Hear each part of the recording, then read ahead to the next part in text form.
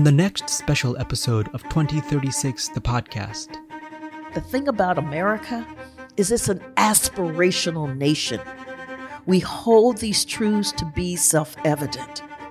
And what you see in American history is this struggle from all of these folk to make that aspiration real.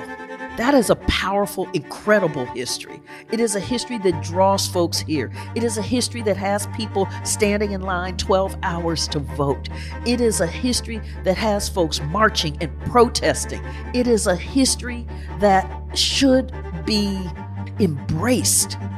It is a way that you think about, I will be able to breathe. My babies will be able to breathe and learn and thrive. And it is that hope that is so powerful, and that's why we fight.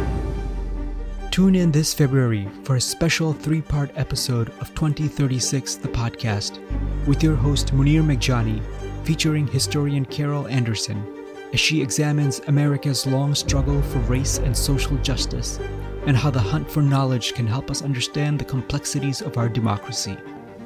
Listen on Apple Podcast, Spotify, or wherever you get your podcasts. To learn more about 2036, Emory's campaign to transform the future, visit 2036.emory.edu.